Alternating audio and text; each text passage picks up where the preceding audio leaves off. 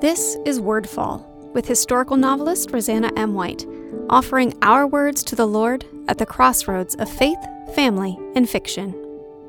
The word mission. So this is part of my little mini podcast theme where I'm talking about some words that we use a lot, but we may not really know the history of. So if you look up the word mission in the dictionary, there are a lot of definitions listed. It's a task a group is charged with, a calling or vocation, a group of people organized to carry out a certain task, a ministry. Then, in entry 5, you get the obsolete one, the act of sending. Of course, if we're going to look at the history of a word, you should always start with the obsolete meaning. Mission actually comes directly from the Latin missionum, which means the act of sending, a dispatching, a release, a setting at liberty, discharge from service, dismissal. It is literally a sending forth. That's also obviously where dismissal comes from. I hadn't ever really even examined the connection between those two words until it was explained that the dismissal from a church service is not meant to be the pastor saying, "Okay, we're done, have a good day." It's literally saying, "You've now been filled with the Holy Spirit and the Word of God. Go, take it into the world."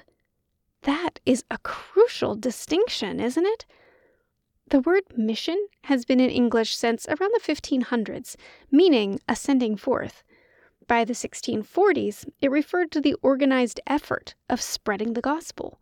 The word mass is even older and actually comes from the same root, being the original word used for the religious service in which you receive communion and then are sent out into the world. Dismiss is from the early 1400s, but dismissal wasn't actually created as a form until the 1790s. Who knew? So remember, next time you leave a church service, we are all sent out on a mission to spread His light into the world. Check out RosannaMWhite.com for information about me or my books and to subscribe to my newsletter. This episode of Wordfall is brought to you by the Tea Party Book Club. Books, tea, great conversation, all from the convenience of your own home.